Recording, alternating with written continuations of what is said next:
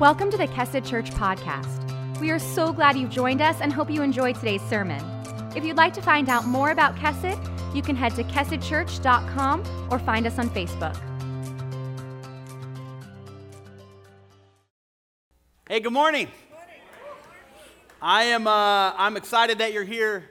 If you're new, welcome to church. This may not be the kind of church you're used to, and that's just fine. We'll take you. You can take us. It's all going to work out.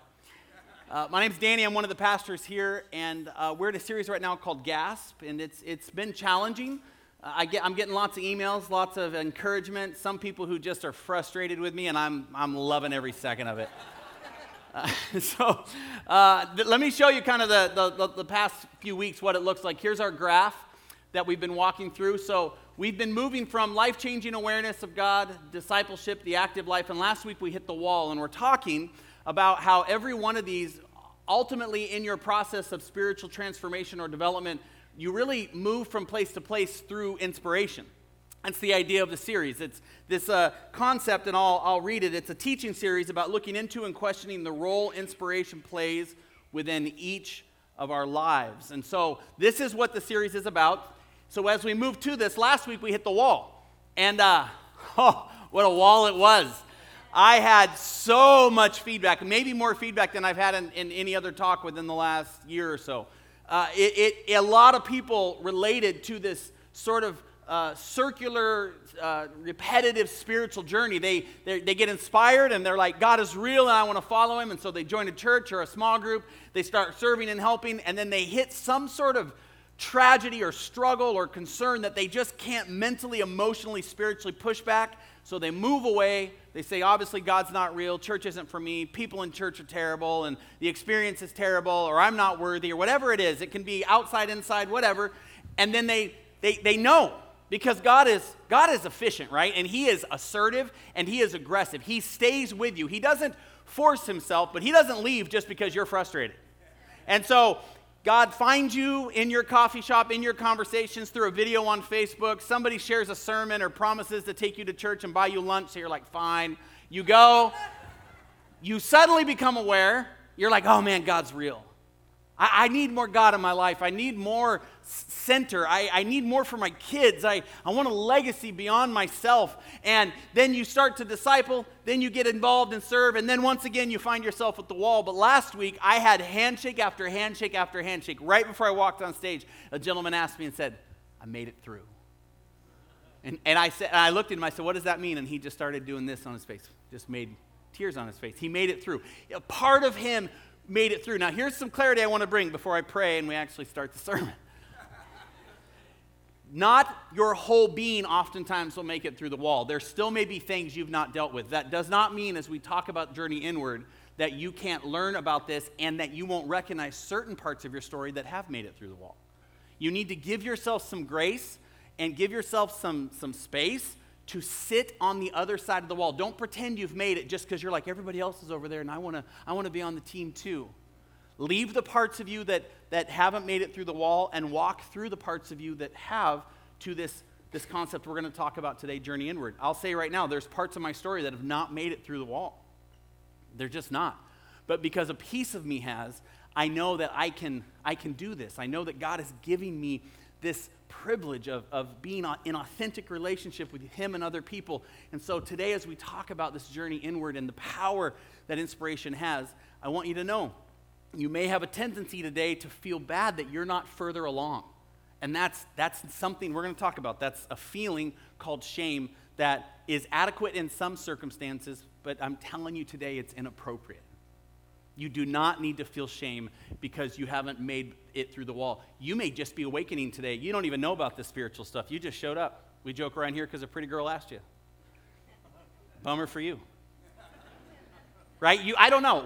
But wherever you're at in your process, be in your process. It doesn't mean you can't learn about these other steps. It doesn't mean part of you might be in those other steps, or you might suddenly realize people in your life are in those steps and they've been ministering to you and caring for you all along. Either way, as we talk about journeying inward, don't give yourself the excuse that it doesn't apply to you because you're still stuck on the other side of the wall. And don't think, I've passed through the wall, I'm good to go. No more walls for me, because that's not true. And that could be your wall, that you thought you were fine, and then all of a sudden somebody in church disappoints you, and you're like, I guess those people aren't fake. They are hypocrites just like I thought. That's a portion of your wall that you got to walk through, because I'm here to tell you, everybody in this room's a little bit fake, and everybody in this room's a little bit hypocrite. And that includes you judging me while I judge you. Okay, so that's, just soak it in for a minute. So let me pray, and then we're going to dive into this journey inward. Lord, we are grateful. We are grateful for the way that you use us, for the way that you talk with us, for the way that you challenge us and discipline us and allow us sometimes to sit in conflict or difficulty, for the way that you bring peace and purpose, and for the way that you make us, God, inspired to be the people you already know we're supposed to be. May we not feel inferior today. May we not feel like we're not far enough along. May we not feel like we've arrived and that somehow we are just here to help other people get to where we are. May we instead, Lord, just be as we are, both and, also more, less than. All these things that allow us to feel your presence and feel the need for more of your presence all at the same time. We are grateful, and we're now ready, God, to hear what you want to do. In Jesus' name, amen. Okay, so journey inward. I'll start off with the obvious. Like many Christians today, I was taught that feelings, just about all of them, are unreliable and not to be trusted. They go up and down and are the last thing we should be attending to in our spiritual lives, especially as a supposed spiritual leader.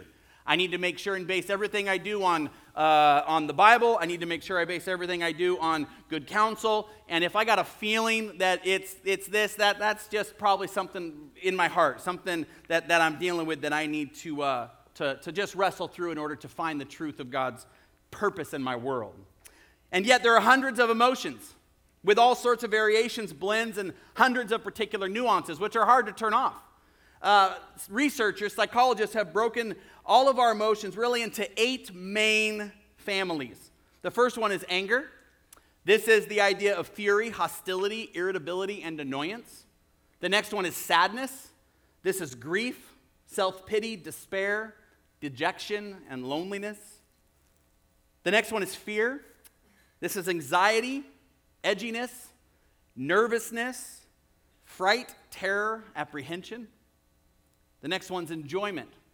This is joy, relief, contentment, delight, thrill, euphoria, ecstasy. The one that's most obvious, and I think most often understood, is love. It's acceptance, trust, devotion, and adoration. Then we have surprise, shock, amazement, and wonder. We have disgust, which looks like contempt, scorn, aversion, distaste, and revulsion. And the last one is shame, which is guilt, remorse, humiliation, embarrassment, and a word I've never heard anyone use, chagrin. Which I think is a word we should use more often. Like, how you doing? Oh, I'm feeling kind of chagrined. Is that how you would use it maybe? Or I don't know. I have never used it, but I'm going to. I'm going to slip it into a sermon in the future. And I'm just going to talk about how chagrined I was, or how chagrined my wife should have been. That's probably what I should. Something like that. These emotions, though, right? These emotions right here obviously are just kind of core things that branch into other stuff. These emotions all carry with them all sorts of different baggage that each of you in the room has experienced differently. Some of you have experienced really healthy anger. It doesn't bother you at all. You think about angry and you're like, yeah, it's good. It's healthy to. And then some of you in the room, the word anger shouldn't even be up here because it should be disallowed as an emotion that people deal with because it's caused so much damage to you and the people you love. Sadness, if you're a person that needs to be strong, you're kind of a cornerstone figure of your family, you don't want to feel sadness. You need to help. You need to serve. Other people have time to feel sadness, but not me. Fear, unproductive. These are things I've actually been told in sessions with people. Fear's not productive. It doesn't do anything. Unless a bear's chasing me, I got no time to be afraid. Enjoyment. Who has time for that till they retire? Right? I got too much to do, too much on my plate to enjoy. Love is a dangerous thing.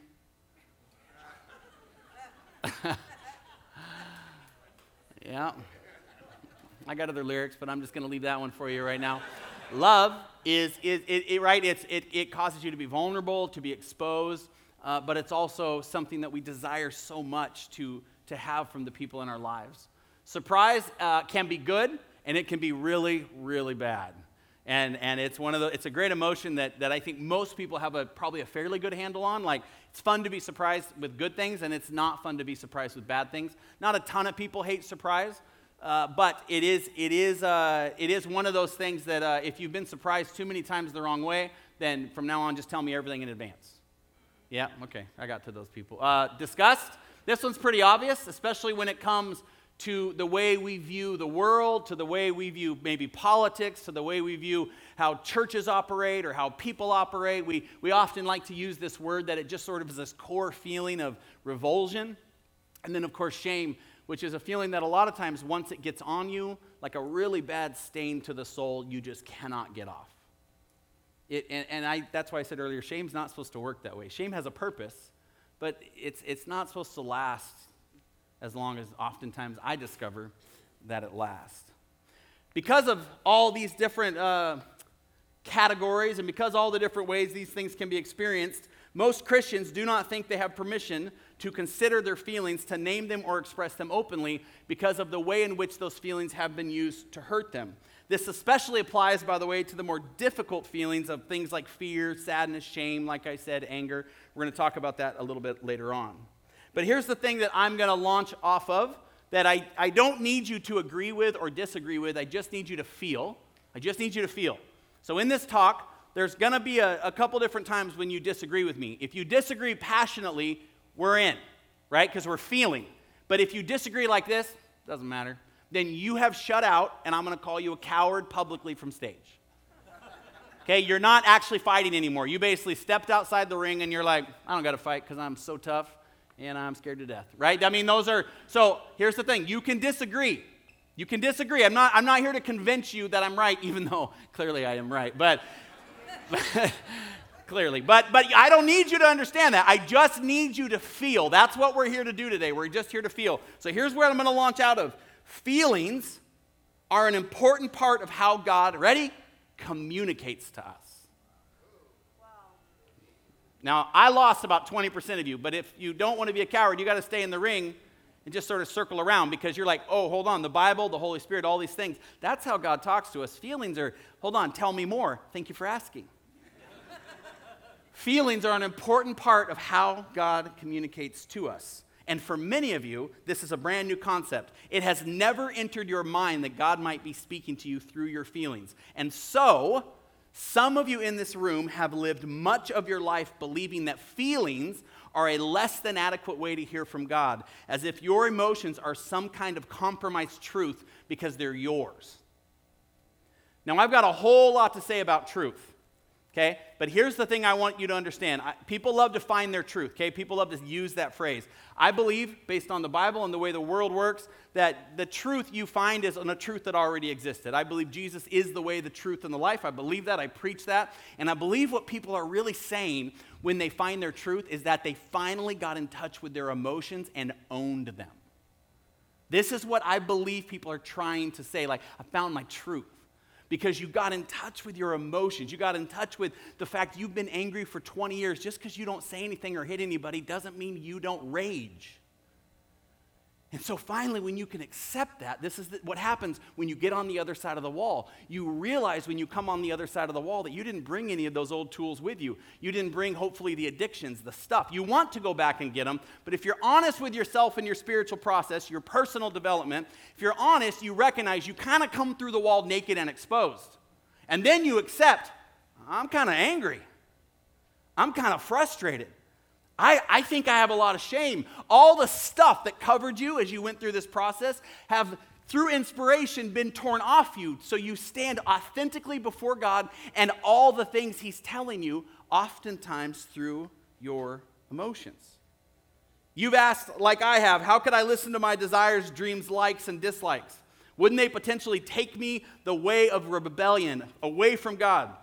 You've done it. I've done it. As a matter of fact, this little portion, this little cul-de-sac within the message is probably for people who have spent a lot of time in church and who consider themselves fairly spiritually developed. Because another key part of being spiritually developed is, and I quote, not being too emotional.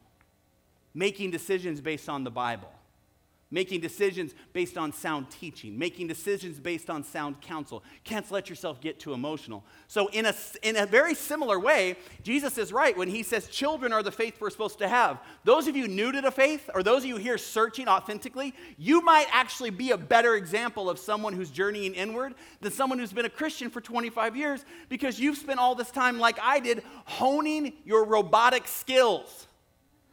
This is why churches are shrinking. Most of them. It's because people come in frustrated and angry. They come here for a purpose. They come in to find answers to the stuff they're dealing with. And when the answers they find are cold faces that go, oh, I can tell you how to turn that off. They go, what?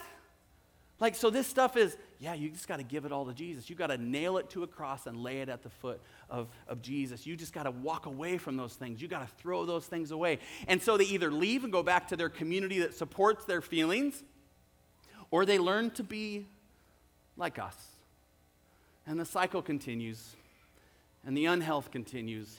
And then we raise kids that we tell to stop crying or to be quiet or to behave in a certain way, not because we know they shouldn't, but because they embarrass us and they kind of mess with the mask we've put on to everyone else that we have our life together.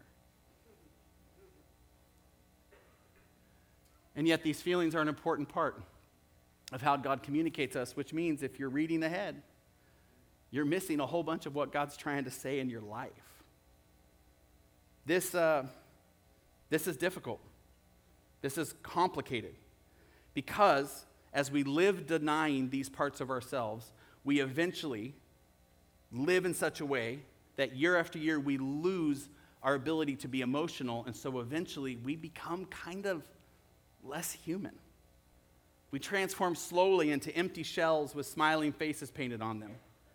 I'm sad to say that this is the sour fruit of many of our churches and the discipleship that we teach, because in a very real way, the failure to appreciate the biblical place of feelings within our larger Christian lives has done extensive damage, keeping free people in Christ in slavery.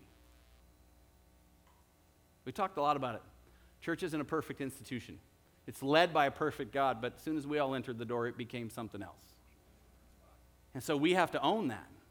It's the only way that we can experience what we're supposed to. And if that means that we recognize that we are part of the problem, which we clearly are, then that's the only way to fix it. Do you know the best thing you can do for your kids? Tell them in an appropriate time you don't know. I can't believe how many rooms I sit in with teenagers on their way to adults who suddenly realize they didn't know all the answers, but because they were raised by a parent who always pretended they knew all the answers, out of love, out of protection, out of support, out of structure, out of really responding to a parent who was out of control in their life, a grandparent or something, this kid comes to me and sits with me scared to death, privately says, this is all confidential, right? And I go, yeah. And he's like, yeah, I don't know what to do next. And I'm like, yeah, welcome to 21. And he's like, what? Like, what do you mean? I'm like, nobody knows what to do at 21. I mean, that's the problem with 21-year-olds. They pretend they know everything, and then they make decisions based on that knowledge, and that's why 31, you look back and go, ugh. And then 41, you go, oh my goodness. Right? And you just progress. And I can't believe how many people don't know their parents don't know. And then you know what happens? This is a different talk, but they kind of start not trusting, because what else did dad not tell me? What else did mom not tell me? It's important for us to feel and experience the things in our life, because this is the kind of the corner that we turn. The journey of genuine transformation begins with a commitment to allow yourself to feel. That's what it means to follow Jesus. It means you stop doing the fishing skills and you start doing the feeling skills. It means you stop being a tax collector and you start feeling. These are things that people did with their hands, and Jesus is like, yeah, that's all important, but now I'm going to teach you to fish for people. And the fishing done with people is through hearts. And if you're not willing to transform and love people that everyone else can't connect with, then what kind of fisherman are you? You may notice in and out of our service that we have special needs people that come in and sit with us all the time. They make noises during the service. Just so you know, I'm not distracted. It doesn't bother me. I can do my job. It's fine. I recognize for you it might be a little bit. At the end of the service, just this last service, I was praying, and at a really poignant point, I said something like, God wants to do this and this and this and this in your life. And it was quiet, and the lady in the back row said, not mine. That's fine. I moved on. Right? People smiled, and we move on. If we're not going to be a congregation that includes things that distract us, that includes things that are more than, if we're not willing to be transformative in our story and in our time together, then what are we doing here? It's just, we're missing the entire point. So, let's get into that. Scripture, first off, reveals a God as an emotional being who feels. Let me give you a couple verses. The first one is kind of a punch in the face, so I apologize, but here it is. The Lord regretted that he had made human beings on the earth, and his heart was deeply troubled. If you don't think God's emotional, then you need to talk to the writer of that verse and have that one stricken, because God's like, what have I done? He's a basic parent at this point, like we all have experienced, right? Where you're like, is this because of me? Like, did I do this? Like, why would she think that? And this is this is a beautiful idea of regret, and his heart is troubled. These are emotions. Here's some other ones. I, the Lord your God, am a jealous God. I'm a jealous God. That means he wants you all for himself because he knows he's the best there is for you. How about Isaiah 42? For a long time I have kept silent. I have been quiet and held myself back. But now, like a woman in childbirth, I cry out, I gasp, and pant. This is the idea, and I think this bothers some people, but let's just get over ourselves. Like, God's not a man, okay? And so he relates to both men and women because they're both created in his image. And God can relate to all of the aspects of what it means to be human. And so God basically says at one point he's so exasperated it's like giving birth. And all the women on earth went, mm-hmm. Right? And if you're a woman hearing this verse, you're like, that's right. If you're a man, you're like, whoa, God, whoa, I didn't. Whatever you want, I'm happy. I just want to make sure you're happy. Okay? It's a powerful verse. How about Jeremiah? The fierce anger of the Lord, fierce, by the way, to those of you who avoid anger at all costs, the fierce anger of the Lord will not turn back until he fully accomplishes the purposes of his heart. He is relentless in the pursuit of loving you in spite of you. How about Jeremiah 31? I have loved you with an everlasting love. I have drawn you with kindness. This word kindness actually is the word chesed. It's a Hebrew word, and it's where we get the name of our church, Chesed. God says, I have drawn you with kindness. It's powerful. How about Hosea? How can I hand over Israel? My heart is changed within me. All my compassion is aroused. Matthew 26, Jesus says, he began to be sorrowful and troubled. Then he said to them, my soul is overwhelmed and sorrow to the point of death. Mark 3, he looked around them in anger and deeply distressed at their stubborn hearts, said to the man, stretch out your hand. And then the last one's in Luke. At that time, Jesus, it describes something he did as he was full of joy through the Holy Spirit. We serve a God who is emotional. So when people tell you the epitome of being a good Christian is to be less emotional, what they're actually telling you is the epitome of being a Christian is to be less like Christ. Because he was emotional. He felt all these things. He experienced all these things. You want to transform? Start by naming your feelings. Scripture also reveals that we're made in God's image. I said that earlier.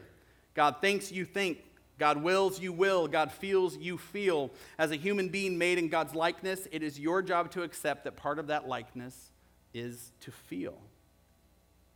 At the very least, this is my favorite quote of the sermon, I think. At the very least, the call of discipleship includes experiencing our feelings, reflecting on our feelings, and then thoughtfully responding to our feelings under the lordship of Jesus. There's not a person in this room, if you consider yourself a Christian, who can argue with this ankle-deep level of emotional accountability. You can't. At the very least. Even if all the other stuff I'm saying is garbage, at the very least, the call to discipleship includes experiencing your feelings, not pretending they're not real, then reflecting on those feelings that you know are real, and then thoughtfully responding to those feelings under the lordship of Jesus Christ, who is over all and the end of all. This is the kid side of the pool theology, okay? Like, you can put your floaties on and you can float around and pretend like you're doing powerful stuff. But the truth is, until you can actually impact people in your life with this idea and this concept, then you will miss all of the opportunities to sit with people as they are, because the whole time you'll be sitting with them, you'll be trying to figure out how to get them as you are. And that's not what Jesus was asking us to do. He wants to get people to sit with them and get them to be as He is. And I'm supposed to be there sitting with them, getting them to be as He is as well. And if I act like they need to be like me, then basically what I'm saying is I'm as much like Jesus as Jesus. So feel what I feel, see what I see, do what I do, and act like I act. And that is horrible, because you can't maintain it. And so you fall and you crack or you slip or you say something you shouldn't, and then the people look at you like, oh, whoa, I thought all my hope and trust was in Danny or Kesset or my discipleship leader or my teacher or my mentor, when all your hope and trust is supposed to be in Jesus. It's just how it works. This is why what we're doing is so important.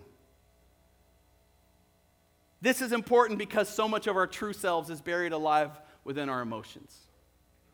Back to the idea that people are trying to discover their truth. What they're discovering is the value of their emotions, and so they decide, I'm going to be a gardener even though everyone around me says it's silly. I'm going to sing. I'm going to act. I'm going to believe this way. I'm going to stand this way. It doesn't matter what they believe. It doesn't matter how they even behave to some point, because the thing that they're responding to is that they are one with their emotions, and there is no longer that duplicitness within them tearing them apart. And that peace, again, I'm not telling you to accept all things and all behavior and everything in the margins. I'm telling you to honor that peace in yourself, that you have emotions that are built within you that I have not been able to really rest within. And when I can rest within, then I can walk into any situation and love someone else, and the only agenda I have is to love them into the honest evaluation of their life and their own emotions. And it's powerful when it happens. It's actually it can be a little bit addicting, because when you watch someone spin who suddenly clicks and goes, oh, like their shoulders drop, the tenseness leaves, all the answers and questions are still all out there. They don't know, but what they know is they are them, and that's a beautiful thing. That's a beautiful thing. We know this. We know it physiologically, as we look at how God designed our bodies to respond to those in the world around us. God speaks to us through things like a knot in the stomach, a knotted stomach. He speaks to us through muscle tension, trembling and shaking, the release of adrenaline into our bloodstreams, headaches, a suddenly elevated heart rate. God speaks to you through these kinds of things that He's built in you, that are you're responding to things happening around you. In other words, soak this in for a minute. You feel even if you are unaware of it. Even if you're aware of it, your body's feeling. It's just you that's disconnected the plug. Your body's experiencing it. That's why your mouth goes dry. That's why you put your hands behind your back. That's why you wring them. That's why you look around and dart your eyes. That's why. I don't know, but your body is responding to your feelings. And when you don't understand that, then you end up in a place that is in war with itself, because it's how you've been made. The problem is that we can't reflect and respond thoughtfully, okay? That kiddie pool level theology, we can't respond and reflect thoughtfully to how we're feeling if we don't know what we're feeling and have an ability to name it. The whole time, God may be screaming at you through your physical body to do this, to not do that, the whole time, but you're out there looking for some sort of churchy spiritual answer. The whole time, like you're in here right now and God's doing stuff with your body and your brain's like, I don't know. Yeah, even your is your body's responding to the fact that this is happening to you. As much as you're listening and deciding what to take, this is happening to you. This life is happening to us, and our bodies are experiencing it. And then we're over here somehow disconnected, like watching our bodies going, I don't think that's right, and that's definitely not right, and oh, I should choose this. And we're not connecting with the way in which God has built us. It's in this way often our bodies know our feelings before our minds. This isn't, by the way, Wicca or some kind of New Age psychology. Don't write me off. This is like you sweat before a serious situation. You know this about you, right? You know this. Because the way that the Bible has told us that we're built. The real problem for many of us comes when, as I said, we have those difficult feelings, such as anger or sadness, those things like shame that we can't get rid of. We somehow have a rule against those feelings. We feel defective because we ought not to be feeling those wrong things. We then lie to ourselves, sometimes convincing ourselves that we aren't feeling anything because we don't think we should be feeling those things in the first place. So we shut down our humanity to avoid the mess that comes with being human. Welcome to like 80% of people that you do life with. People who have shut down their humanity because they don't like the mess that comes with being human. And then Jesus shows up, and he's born like in a manger. And then he gets a job, not in the church, as a carpenter. And he sweats, and he builds things, and he hits his fingers with the hammer, and he laughs, and he cries, and he gets exhausted, and all he would have to do is snap his fingers, and everything he wants, everything we're shooting for to not feel would happen. But instead, he sits within the feelings and experiences all of them for 30 years before he even tells anybody why he's here. This is the beauty of what he was showing us in his humanness. He was coming to show us what it meant to live. And by the way, it says he never sinned. It says he never was without. So he's feeling all these things, doing mundane work, purposeless work for people in the room who are like, I want to do something worthy. Good, go build a chair. That's what Jesus did. Like literally, since he was probably 10 years old till 30, he was building chairs and tables. If you really want to be like Jesus, go build a chair. That's what the book says. But what you want is all the other stuff without any of the difficulty. And Jesus says, you can't have it. You don't get permission. And then you're angry, but you won't even admit it. Because you don't want anything other than to be in charge and be in control. And that just can't happen. Because when we neglect our most intense emotions, we are false to ourselves and close off an open door through which to know God. And so we become God. And then we become disappointed in ourselves that we can't act and do it perfectly. And then we become shame-filled or even deeper pretenders, or it manifests in some other sort of way, some sort of mania or obsession or self-destruction that keeps us fueling the facade for everyone around us, when the whole time God's like, hey, if you could just stop all that and build a chair, like build a life, just be living, be a human, if you could just stop all that and feel what you're feeling, I can talk to you through that stuff. Because you don't have to have any Bible college to feel. You don't have to have any church services to feel. You don't even have to have a study or you don't have to have anything to feel. God has already built you. He's built the way in which he often communicates to you within you. Ignatius of Loyola, he was the founder of the Jesuits. And he spent a lot of time with this idea of how do you balance out the mind and the body? How do you maintain a balance between our reason or intellect and feelings or heart? How do you actually live in this world and both honor what God's word says and honor how we feel and who we are? He says the issue is not by any means to blindly follow our feelings, but to acknowledge them as part of the way God communicates to us. So again, he's not saying to just go do everything you feel. The Bible's clear about that. He's saying to acknowledge that they both exist and that God can speak through them. In this way, he is basically echoing John 4:1 when he says, do not believe every spirit, but test the spirits to see whether they are from God. He recognizes that there are multiple ways to hear from God, and those ways need to be tested. He provided excellent guidelines for sorting out how God speaks to us through the raw material of our emotions. These are his two primary guidelines, and I hope they're helpful for you. They were for me. He said there's two real deep pathways that our emotions run in, two riverbeds that when we feel something that we flood through. The first one is the place of consolations.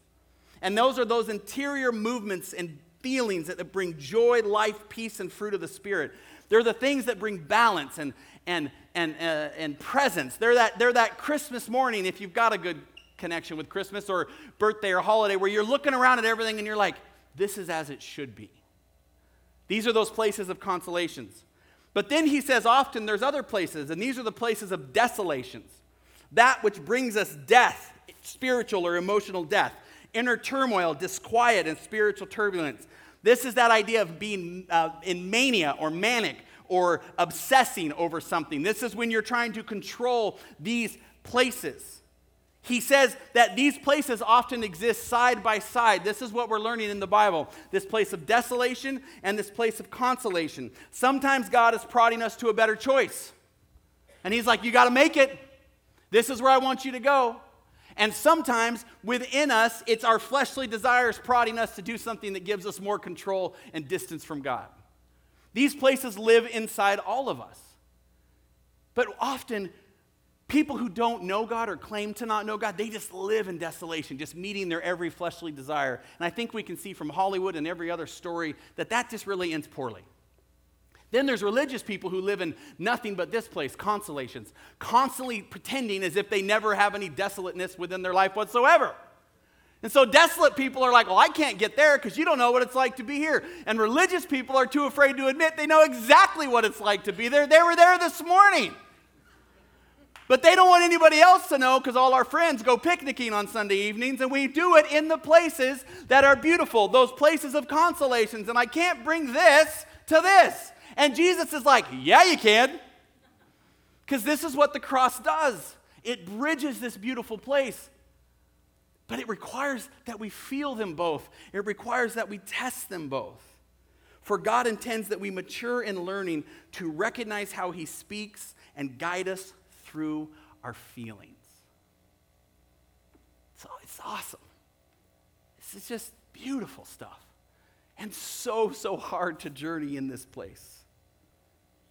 In The Cry of the Soul, a book written by Dan Allender and Tremper Longman, they summarize why the awareness of our feelings is so important. I want to read this over you. This is what they said. They said, ignoring our emotions is turning our back on reality. Listening to our emotions ushers us into reality, and reality is where we meet God.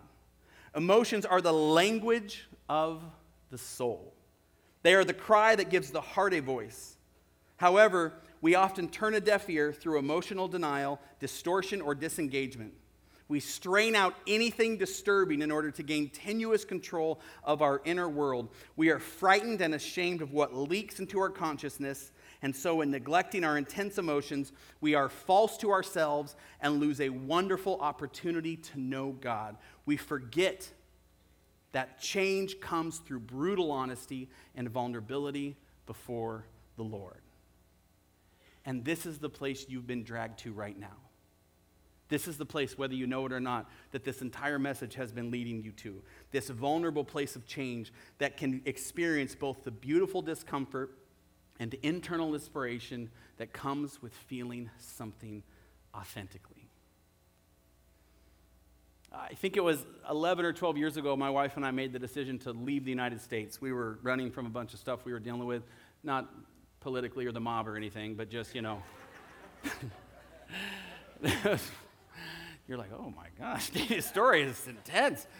We were just running from this spiritual thing that we just didn't want to deal with. So we opened up a map of the world. I've said it before. We picked a country. We went to New Zealand. I went there ahead of time. I backpacked around. I found a place to live. We sold everything. I came back. And my wife lovingly did not, in any sense of the word, have the same calling I did or probably the same need to run as I did. But she went with me, which was nice of her. We had 3 kids at the time, the same 3 kids we have now. And our youngest, who just turned 16 this week, I was like 2 or 3 at the time, something like that. And I remember we got on the long portion of the flight, which is 12 hours and 30 minutes from LA to Auckland. And when we got on the flight, Elena had just had it. And on top of Aaron's emotions and everyone's emotions, she started crying. And she cried for the first 3 hours of the flight, the entire time. And this is a nighttime flight. So we had dinner. She cried. We We watched a movie, she cried. She was red-faced, exhausted, sweating, arching her back, doing the whole thing. And eventually, Erin had to get some sleep, so it was my turn to handle her. And so I sat on the edge, and I remember just thinking, God, did I make a mistake? Is something wrong? What are you trying to, I don't understand what to do. And there was this older, grandmotherly aged native New Zealand woman, a Maori woman, that was sitting just sort of angled to me, and she was sort of staring at me and smiling, and I didn't feel any judgment from her, so I just smiled, and she kind of shrugged, and then another hour went by, and they started to turn the lights off, and people started grumbling, and this woman didn't. She just kept kind of smiling, and Lainey kept screaming, not like, like screaming for hours to the point she's making herself sick. She started getting to that point she was like nearly heaving, right? And Erin, we just don't know what to do. And so I remember I just sort of held her while she's screaming and she's arching, and then I felt this tap on my shoulder. And I opened my eyes, and it was that grandmotherly Maori woman who said, and I looked over, and Erin's eyes were closed.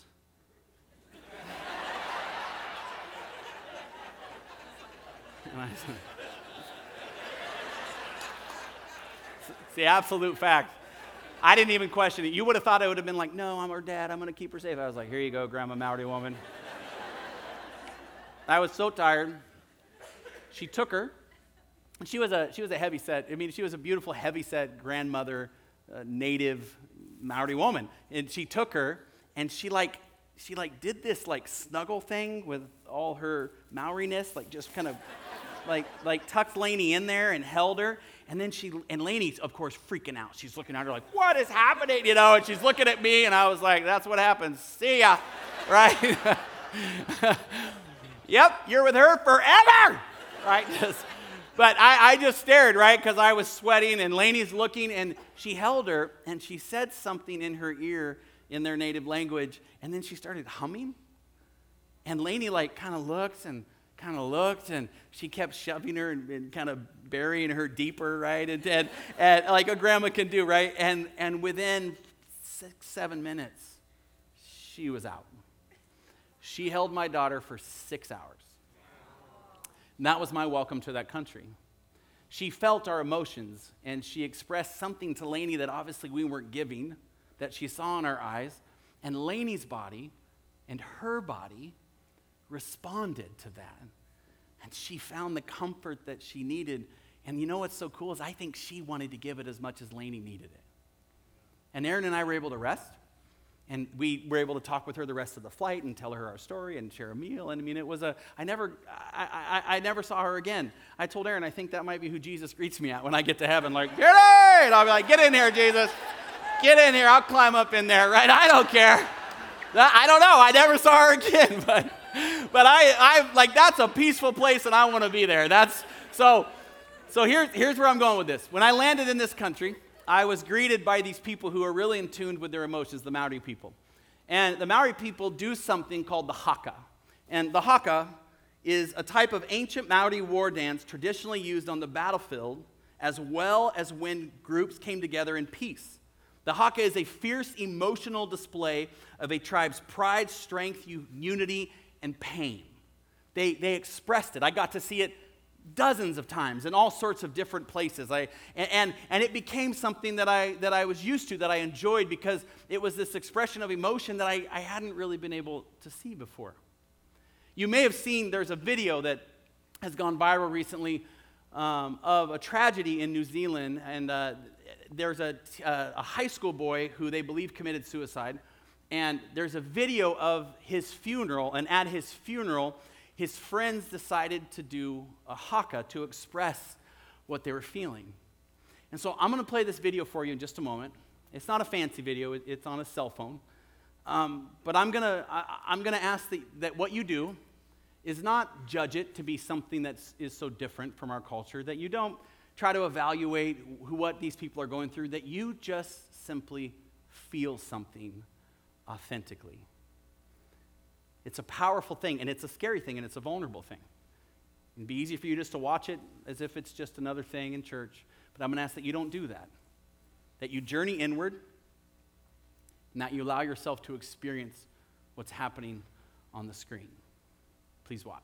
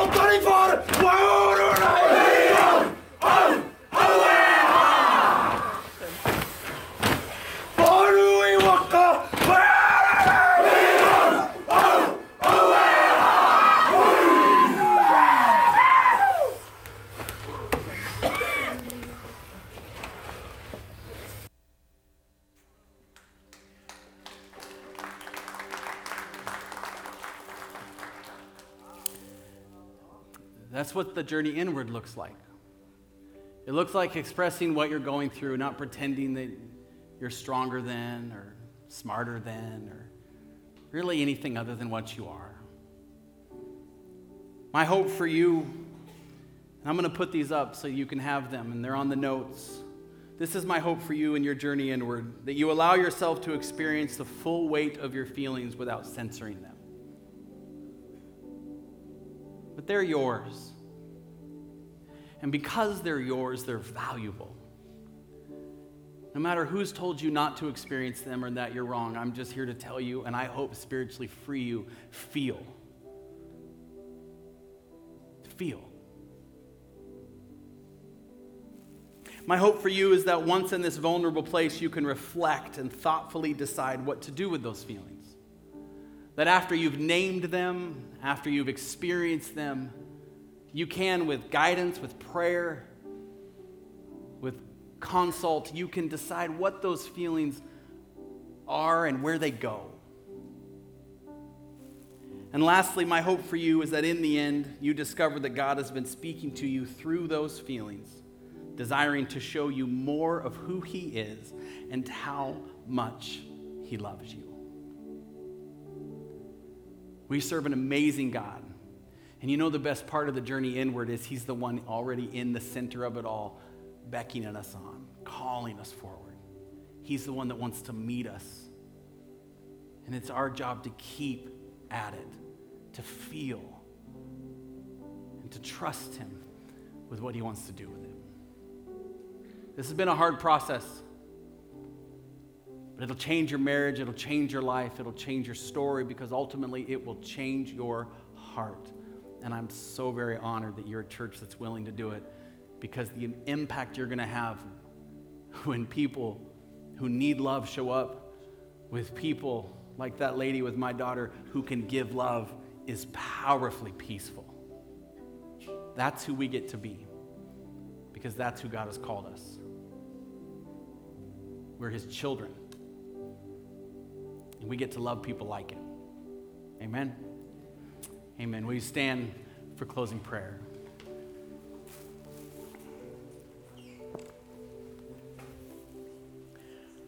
Lord, we are honored to feel what we're feeling right now, and I think it would be true to say that there are a myriad of feelings in the room. Some people are pulling things from the past. Some people are thinking of the future. Some people are in something right now. But God, you are in all those places. You know how to move them, how to inspire them into the person you've already called them to be. Thank you, Lord, that you are the only one who can do that, who can handle the tenderness of our hearts. Thank you, Lord, for the way in which you've built us, for the way you talk to us. Thank you, Lord, for giving us so much of you. May we honor that part as we seek out how to continue in transformational love. We lift this week to you now. And all of God's people said, amen.